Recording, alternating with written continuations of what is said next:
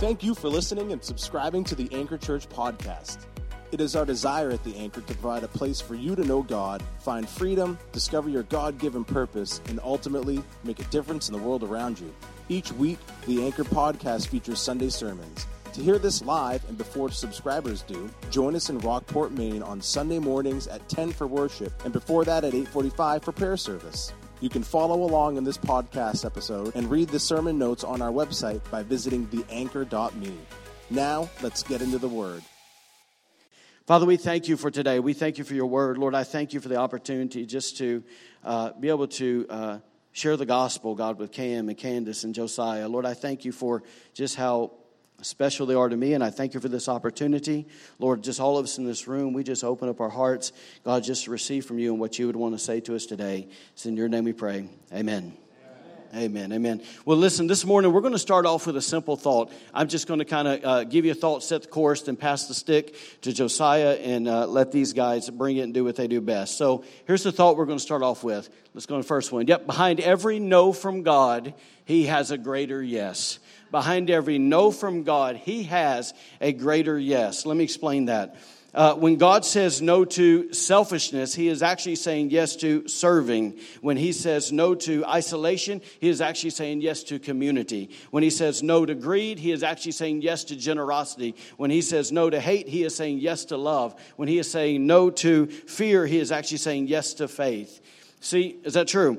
See, in my opinion, so often in the church, we spend so much time focusing on the no's that we give little to no attention on actually focusing on the yeses of God.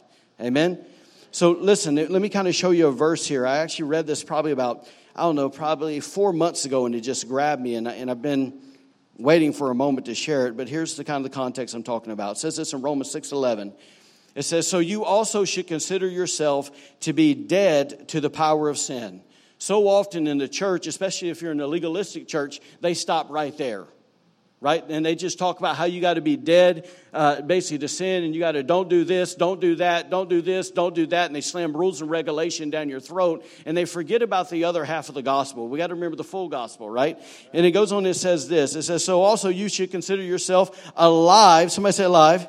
Alive to God through Christ Jesus. You see, it's there in that alive to God through Christ Jesus where the many of the yeses of God, where they dwell. It's where they're at. Amen? So listen, one of the main things I want us to grab a hold of today is that God's just not offering you as his kids. He's not just offering you a bunch of no's. He's actually offering you a whole bunch of yeses. And in those yeses, that's where the life of God's at. That's where the fulfillment of God's at. But we got to basically turn our hearts and do this. That obviously there's that side that we say no to these unhealthy spiritual practices. We all get that, and we should understand that, right? But God is wanting us to say yes to the healthy ones. And so the reason is this. Is because when we begin to say yes to what God says yes to, we begin to not only get in agreement with him, but we also position ourselves basically to receive the promises of God. And, you know, I think so many people, when we talk about the promise of God, quite a bit here, but I think what's so unique about this is when we think about the promises of God, so often we think, well, you know, Pastor, isn't because of what Jesus did for us, because of his sacrifice, am I not already positioned to receive all of God's promises? The answer to that question is yes, and it's also no. Okay, it's yes and it's no, and let me explain. The Bible says that there's over 3,000 promises of God. In other words, there's 3,000 things that God wants to guarantee for your life. That's pretty cool, right? But a portion of those are what we call the unconditional promises of God. One of those is the love of God. God says, you know what, no matter what you do, I'm going to love you. That's good news, right? But on the other side, there's these conditional promises, and that's where God simply says this. He says, if you do this, then I will do that. And so those promises there, they actually hinge upon our actions. And a lot of times, once again, when we're in the church and all we want to focus on the no's and we never step into the yeses, we never open those promises up in our lives. Is that true? So it's these conditional promises basically that cover the areas really where God wants to bless us. It's things like this. It's joy, it's peace, it's love. It's basically that he wants to bless our finances, that he wants to give us success, and all those things we want more of. But yet it's those things that many Christians, if you go to them, and this is going to sound strong, but so many times these Christians, you go to them and you look at their life and you go, my God, I wouldn't want that. Right? And people are so turned off by who they are and what they do. And the reason is because those kinds of people just focus on the no's. Right? When you get around a believer that focuses on the yes and they see that they're alive in Christ, you want what they have. Let me give you 2 verses here that show you the conditional promises. Joshua 1:8. We'll throw it on the screen. It says this. It says, this book of the law, it's talking about this right here, your Bible. This book of the law shall not depart from your mouth, but you shall meditate on it day and night so that you may be careful to do everything according to all that is written in it. Sorry, I went another translation on you right there, midstream. So watch this, though. It says, for, what's the next word? Somebody say then. For then, once again, if you do this, hinge, then you will make yourself prosperous. Then you will have success. Are y'all seeing that? Let me give you another one here. Malachi 3:8 verses 11, 8 through 11. I can't talk. It says this, it says, will a man rob God? Let me maybe stop here. Is there anybody in this room that says this? That says, man, I don't want to be successful and I don't want to be prosperous. Is there anybody in this room that says, man, I want my finances to be in shambles? Right? But many Christians, their finances are in shambles.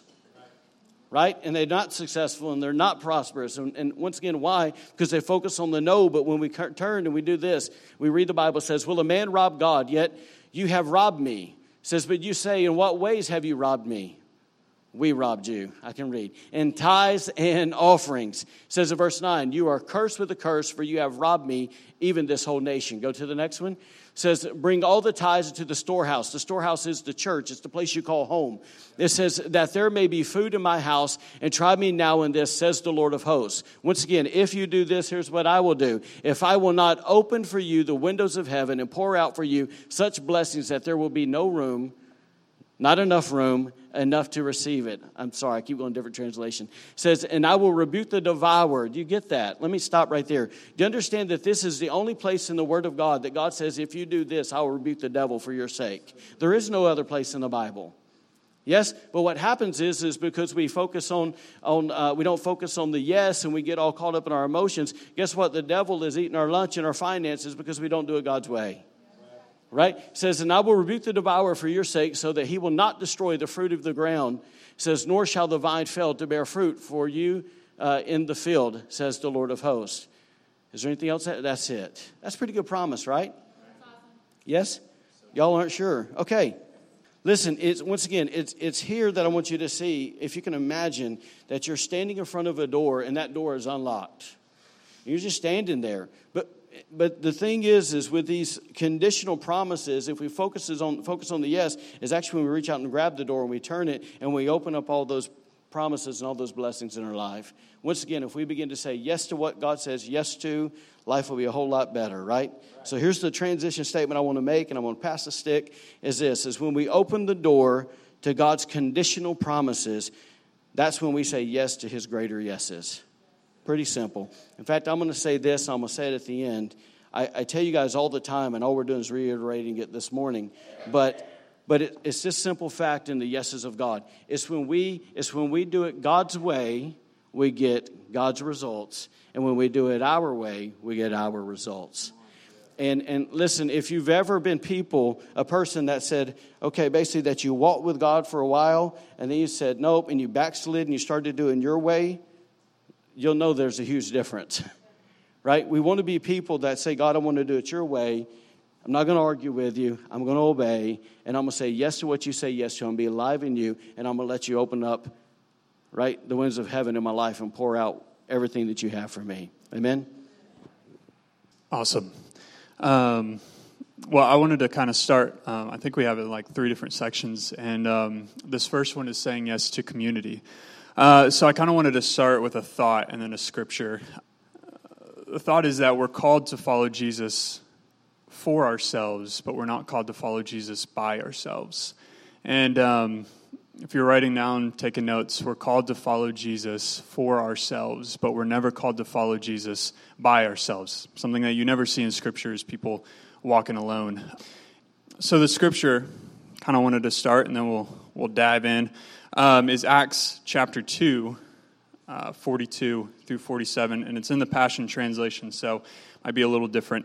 But it says, every believer was faithfully devoted to following the teachings of the apostles.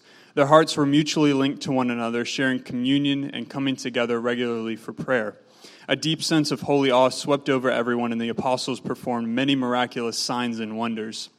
All the believers were in fellowship as one body, and they shared with one another whatever they had. Out of generosity, they even sold their assets to distribute the proceeds to those who were in need among them. Daily they met together in the temple courts and in one another's homes to celebrate communion. They shared meals together with joyful hearts and tender humility.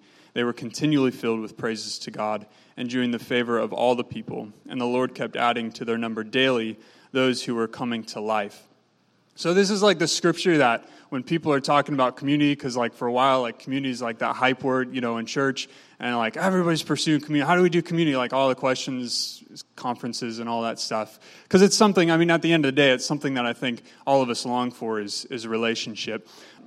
But this is a scripture that most people use because it gives a picture of God's design for the church, and it gives a wonderful picture of community and how it started out.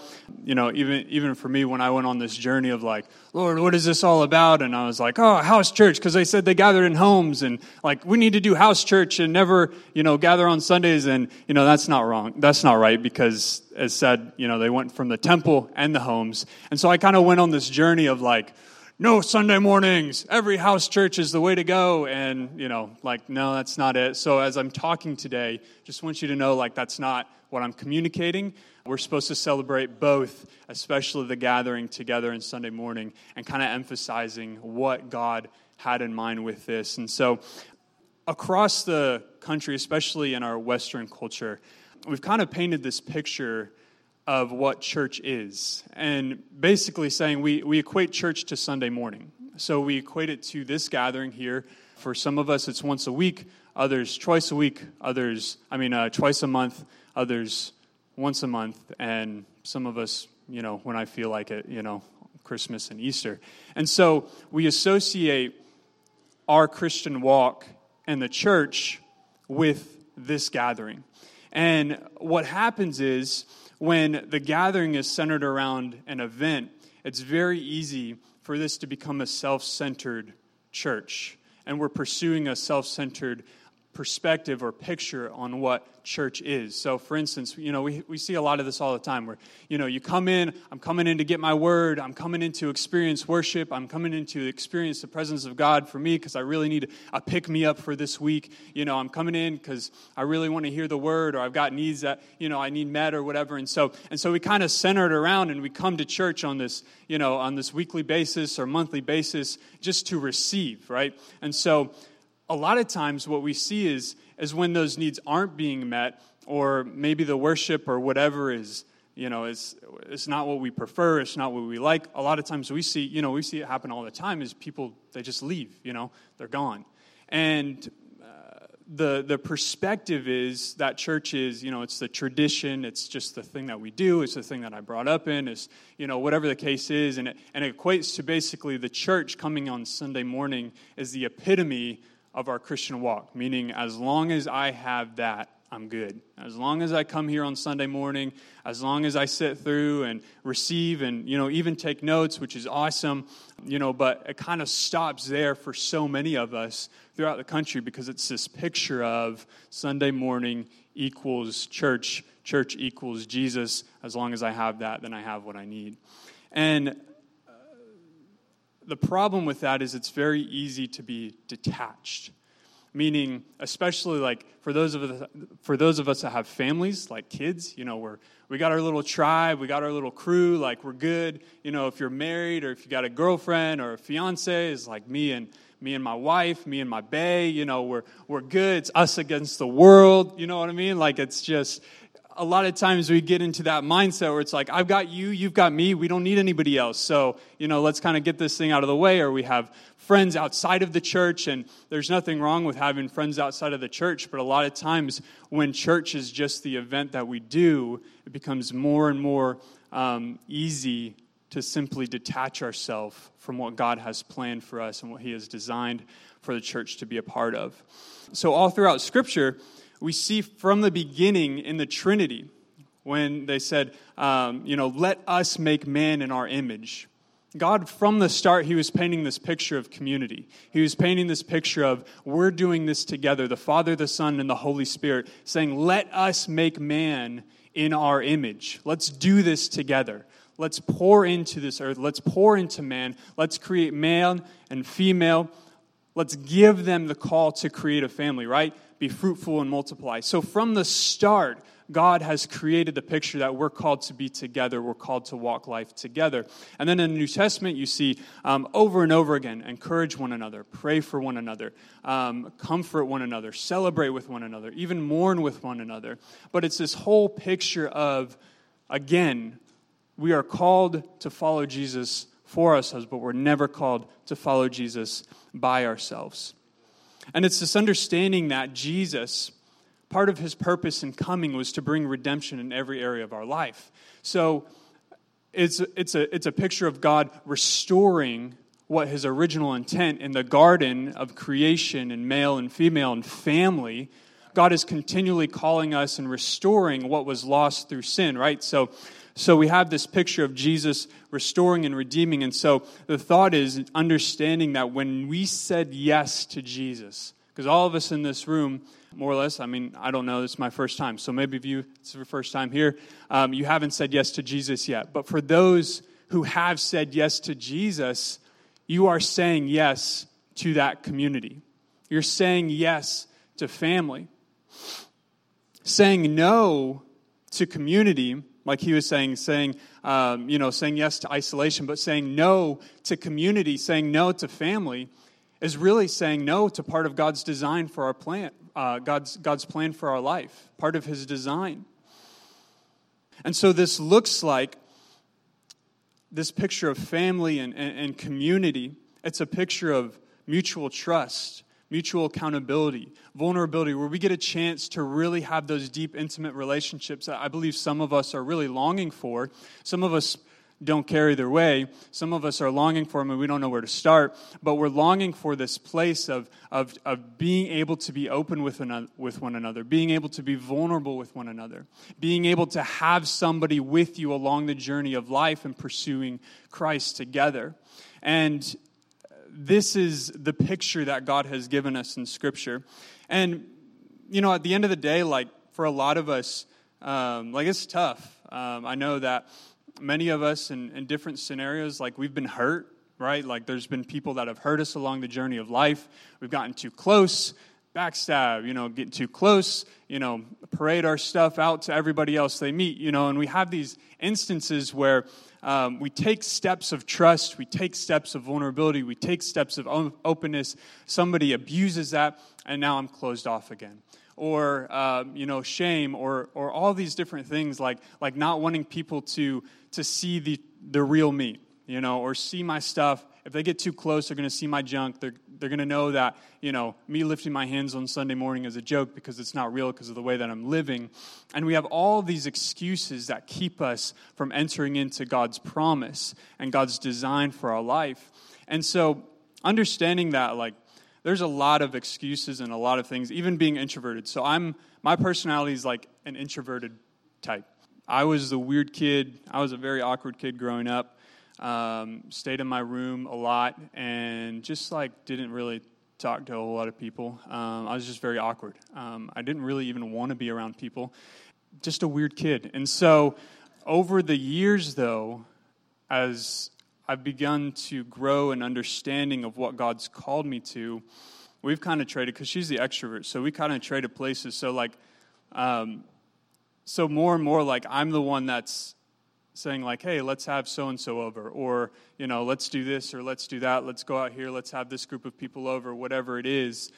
And God's been realizing and showing me more and more, even the personality, because we like to label ourselves and like, I'm an I don't know if anybody's done like the Myers-Briggs stuff, but like I'm an ISFJ.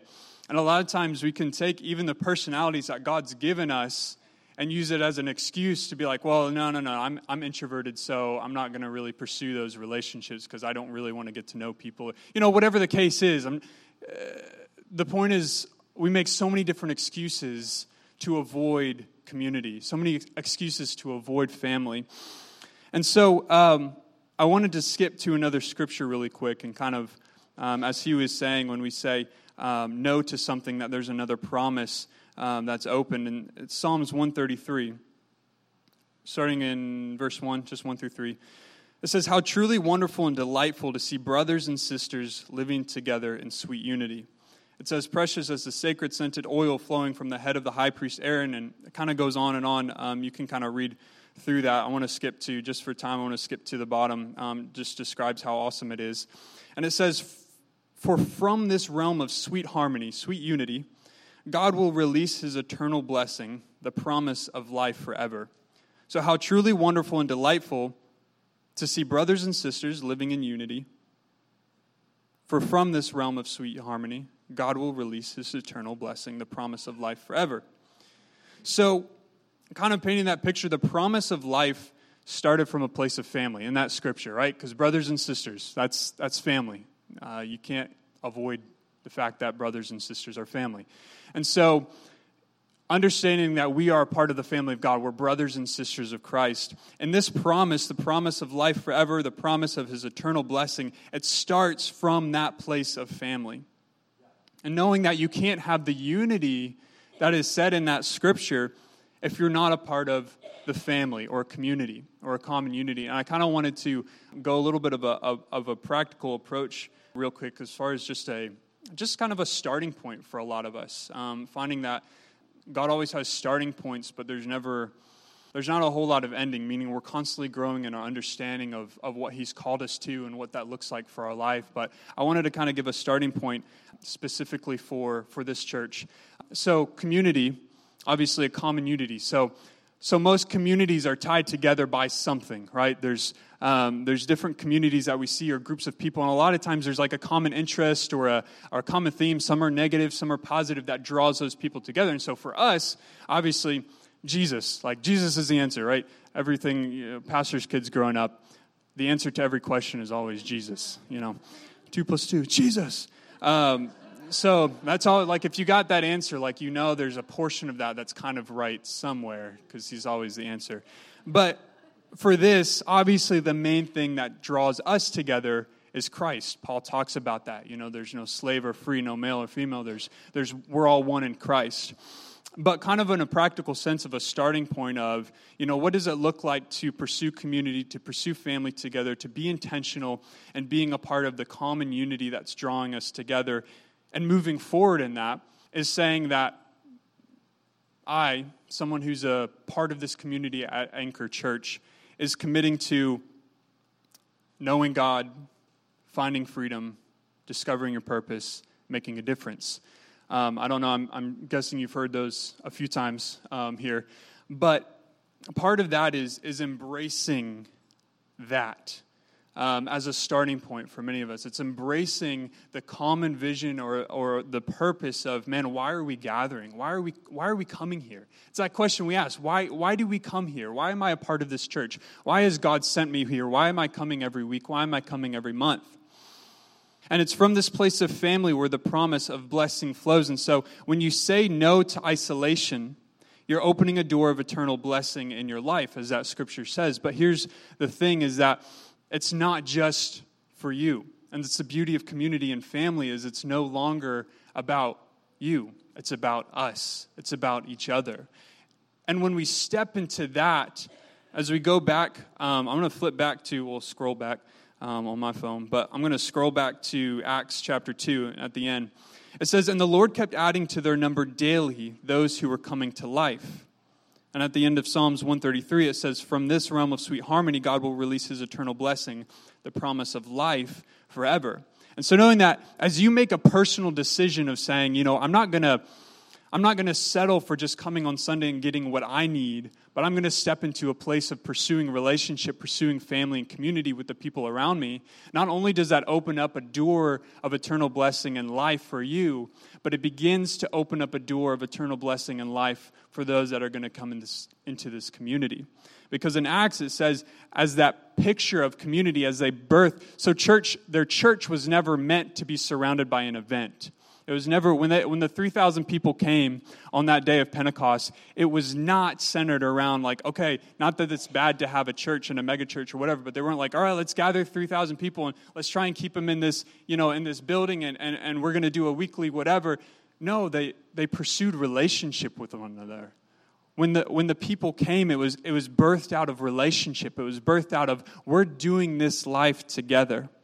And so I kind of want to paint that picture of church was never meant to be an event, but it was designed to be a community of people that are doing life together. And again, so for us, for here at Anchor Church, church was never meant to be an event, but it was designed to be a community of people knowing God together, finding freedom together, discovering our purpose together, and making a difference together.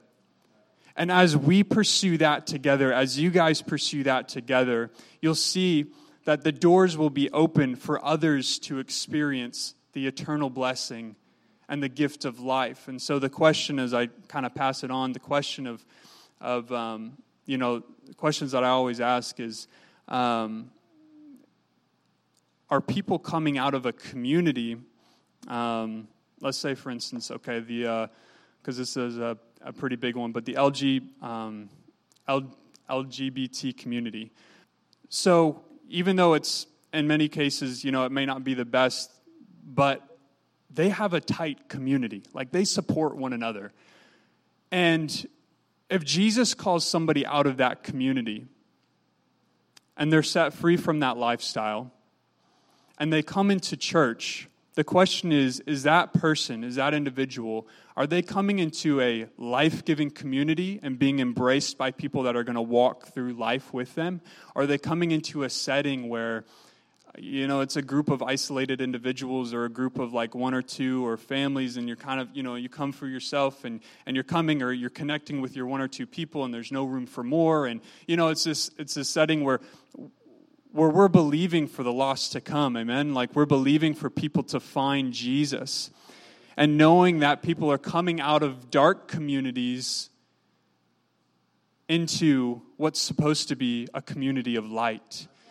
And so, in our purpose and our pursuit is understanding that community, again, it goes beyond ourself. We can't be selfish and be in community. Like, it doesn't work that way. You can't be a part of a family and be selfish. But as that takes place more and more, that's the question I think we should be asking continually is, what does that look like for me? Because if your answer is, yes, I want people to come into a community of light, then you are a part of that answer. You are a part of seeing that happen. And so knowing that whatever that looks like for you, I just encourage you guys to take that step. Ask the Lord, what does that look like for me? I can't tell you. He can't tell you. He might be able to provide some ideas, but what does that look like for me? Because at the end of the day, each and every single one of you are a part of seeing that take place and seeing God's design of church take place. And knowing that when church is centered around community, it's impossible for it to be self-centered. It's impossible for it to be cliquish. It's impossible for it to be like this selfish culture. When it's surrounded and based on community, pursuing relationship with one another and saying, I'm not here just for me, but I'm here for us, then I believe that picture of what God intended the church to be, that blessing of eternal life for you and for others, will begin to be seen in incredible ways. So I'm going to transition it off to this beautiful lady. So, just like he was saying, in community, in true community, it's impossible for us, if we're going to do it the right way, it's impossible for us to be selfish. There's plenty of opportunities for it, but or maybe just me. But God calls us to be selfless because he's selfless. And we're called to be like him, right? We're the picture of who he is to this world, to each other, not just to the lost, but also to one another. And God is a generous God, very generous. And he calls us to be the same. So point number 2 is giving. And I get the fun one because I know for a lot of people when you say giving, it can be a really rough topic because there's been abuse in the past with giving, or they've seen things done wrong, but done the right way, right? Giving is another yes that opens up the door to blessing in our life. And just like what we were reading in the Word, like opening up to make available for God to come in and rebuke the enemy on our behalf, and opening up for blessings to flow into our life and for health to be there. So God's way is not an abusive way, because he's not an abusive father. He's a good, good father. So giving can, go ahead, sing it. All right. You'll find I'll kind of just say whatever pops in my head, and I figured he was, doing something. Also, I have a newborn, so if I say something that doesn't make sense whatsoever, just smile and nod, All right. So people can tend to get stiff, like, here it comes again. But like I said, giving is such a blessing. And it's not just a blessing for us, but it's a blessing for others as well. It's an opportunity to partner with God in what he is doing and what he wants to do, not only in church, but in your life personally. So giving, yes, it's about God opening up the doors and being able to bless us personally, but giving is also opening up the doors to see him be able to bless the body and bless others. And I feel like a big reason that we can tend to have such a hard time with giving is because we can have a hard time with trusting. Trust has been one of the very big areas in my life where I had to realize, maybe I didn't really fully trust God. It's really easy to say something, but then to do it, especially when things are really hard or don't make sense, to still trust, blindly trust that God is who he says he is and is going to do what he says he's going to do. That can be hard. Anybody else?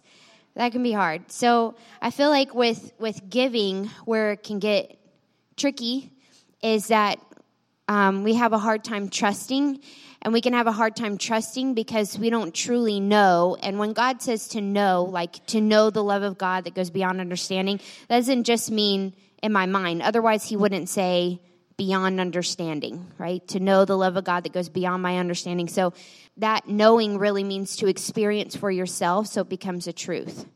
So knowing that God is trustworthy and that he is good and that he's going to do what he says he's going to do is not just I know he's trustworthy because it says that in the Word, but it's, I know he's trustworthy because I've put that to the test, because I've seen in my life, I've experienced for myself that it's a truth.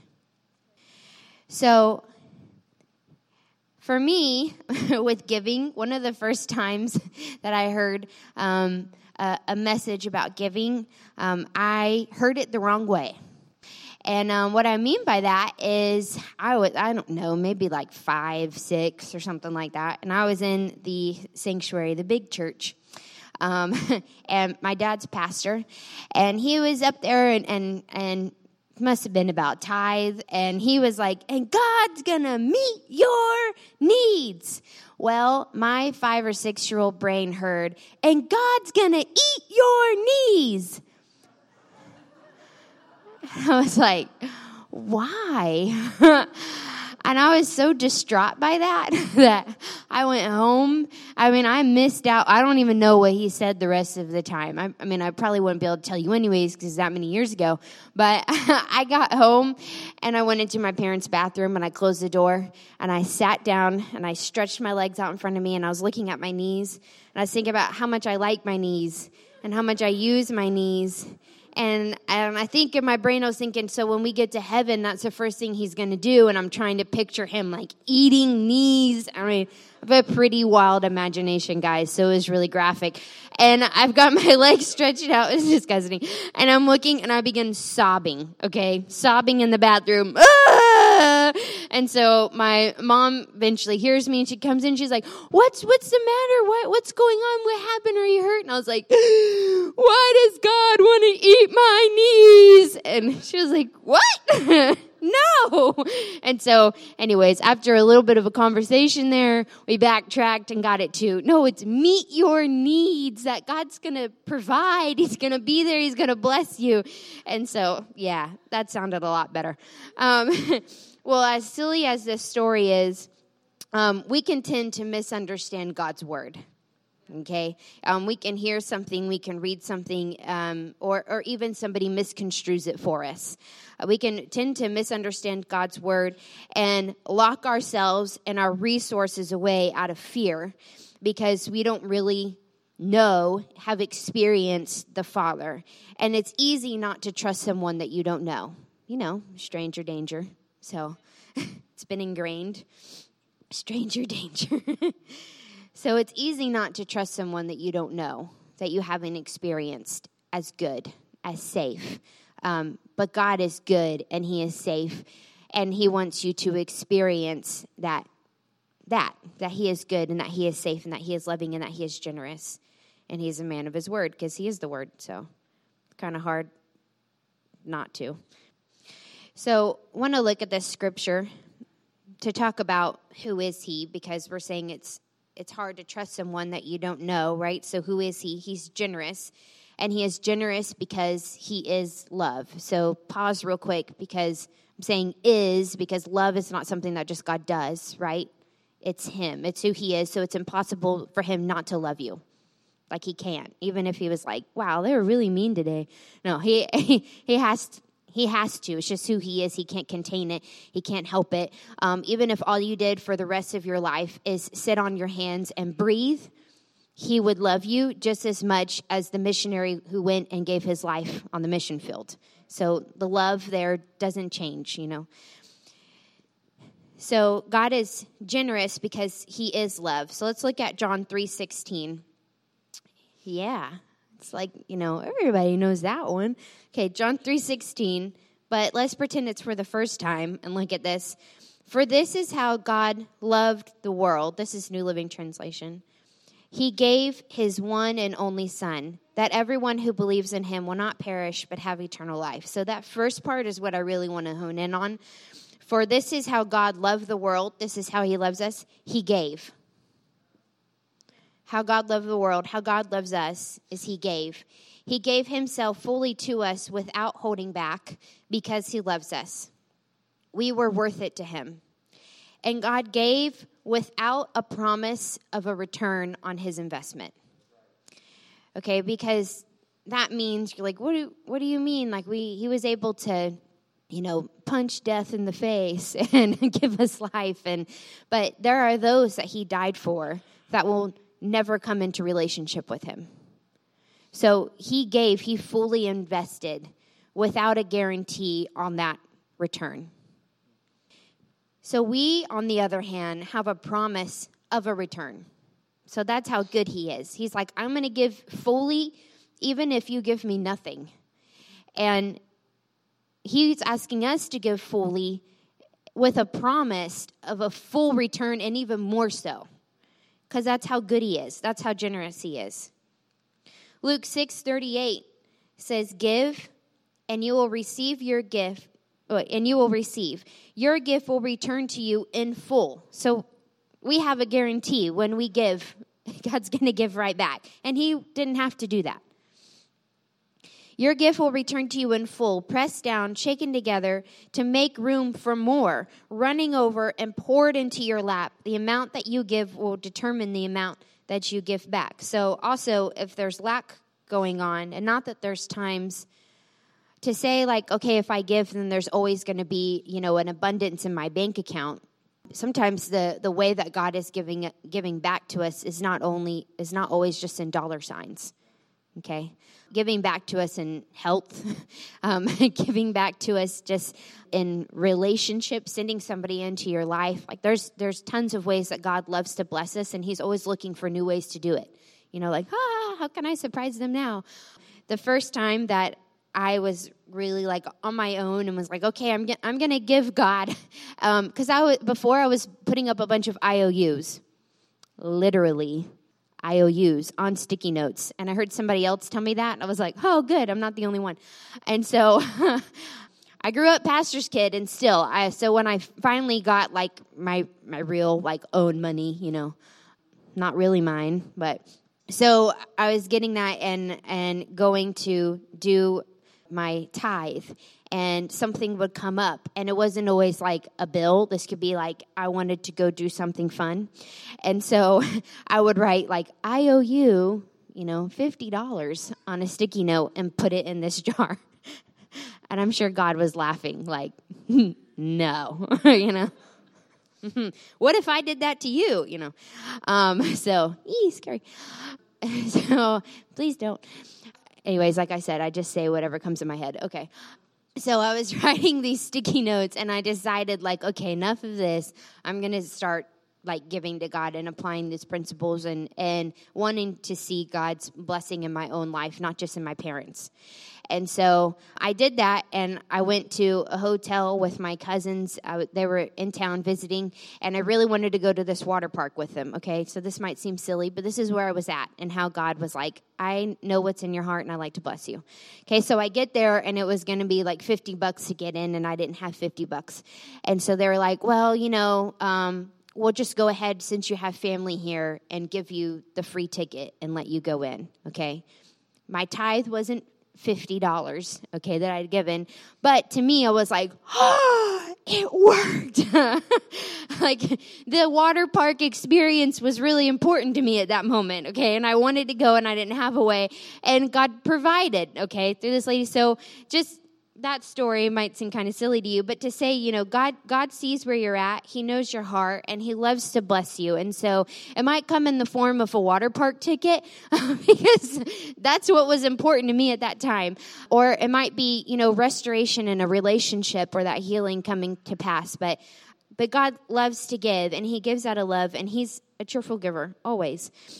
So when the Father gives to us, He gives out of love, and He gave out of wanting relationship. That's why He gave His Son, right? That's why Jesus went to the cross, out of wanting relationship. And once we step into that relationship with Jesus, we give out of it. Okay, so God gave wanting relationship, and when we say yes to it, we begin to give out of relationship. And that's how we can become a cheerful giver. It's not out of obligation, but relationship, okay? It's like, you talked about sex a few weeks ago or something, right? Yes. We did? Okay.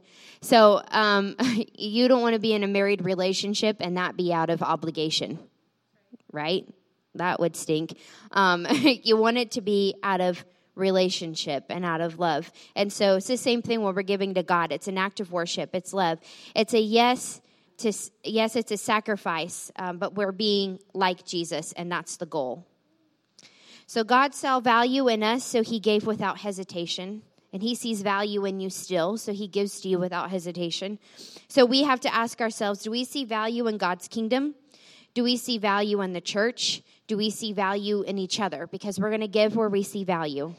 Are we willing to say no to fear, to no to selfishness, and yes to love? Yes to giving like the Father gave. Yes to trusting in His word and who He is. Yes to obeying His commandment to give so that He can say yes to blessing us. So, it's not scary. It's good. All right. Well, there you go. I'm just going to try and wrap all this up real quick because I know we're hungry and ready to go. I mean, we're all human, so. So just like what Candace and Josiah were saying, basically the whole of that, whenever we're looking at being in church and being a part of a church family, giving and being a part of the family is that whole thing of what Josiah was saying of it's not about us, it's about the whole. It's about everybody. And realizing that we, as people who are a part of a church family, true maturity happens whenever we realize that we're not there just to receive, but we're there to give. Because, Candace was talking about the financial part of giving, but giving is so much more than just financial. Giving is your time. Giving is your love. Giving is when you know that you have to be somewhere, but someone's standing there crying and you just need to give them like a couple more seconds, right? Or giving is giving of your emotions and giving of your feelings and giving of, there's so many things that you can give from so that you can add to the family that you're a part of. You know, right now, Candace has her son over there who's just about 2 months old, and I have my son that's just about 2 months old, and he is not capable of doing anything but receiving. He receives food from his mom. He receives diaper changes from his mom, and every now and again me. And bless God. And he, he receives us putting him down to go to sleep at night. He receives love from us. He receives songs. He can't give any of that back to us. Why? Because he's a baby. But as I grew up in my father's house, I went from being in a place where I could only receive to being able to give. I went from only being able to receive to being able to add to the family that I was a part of. Because that's what happens in maturity in a family. Whenever a son is born, he can't give, but whenever he grows up, he becomes a part of giving. You know, Pastor Quentin was talking a little bit about our relationship with him. When I was 14 years old, going into intern with him, I was not adding anything to him. I was actually taking a lot away because I was a knucklehead. And y'all are laughing. Y'all have no idea what this man went through with me. I mean, I was an absolute knucklehead. But now I'm in a relationship with him where I'm at a point where I not only receive from him, but I actually am able to give to him. And I can say that confidently because he said it to you today in front of you. How did that happen? Is I matured into a place of saying, hey, I'm going to serve you as well instead of you just serving me. I'm going to be a part of the family by giving of everything that I have. You know, because if we stay a baby, then we're not acting like Jesus. You know, Jesus said in Mark 10:45, it's going to pop up on the screen there, the Son, so family, right? The Son of Man did not come into the world to be served, but to serve and give his life as a ransom for many. So Jesus, the perfect image of what it is like to be in a family, came into the world as the only person that's ever deserved more than anybody else to be served, right? He's the King of Kings, the Lord of Lords. He's the one, he deserved worship from the moment that he got on the planet.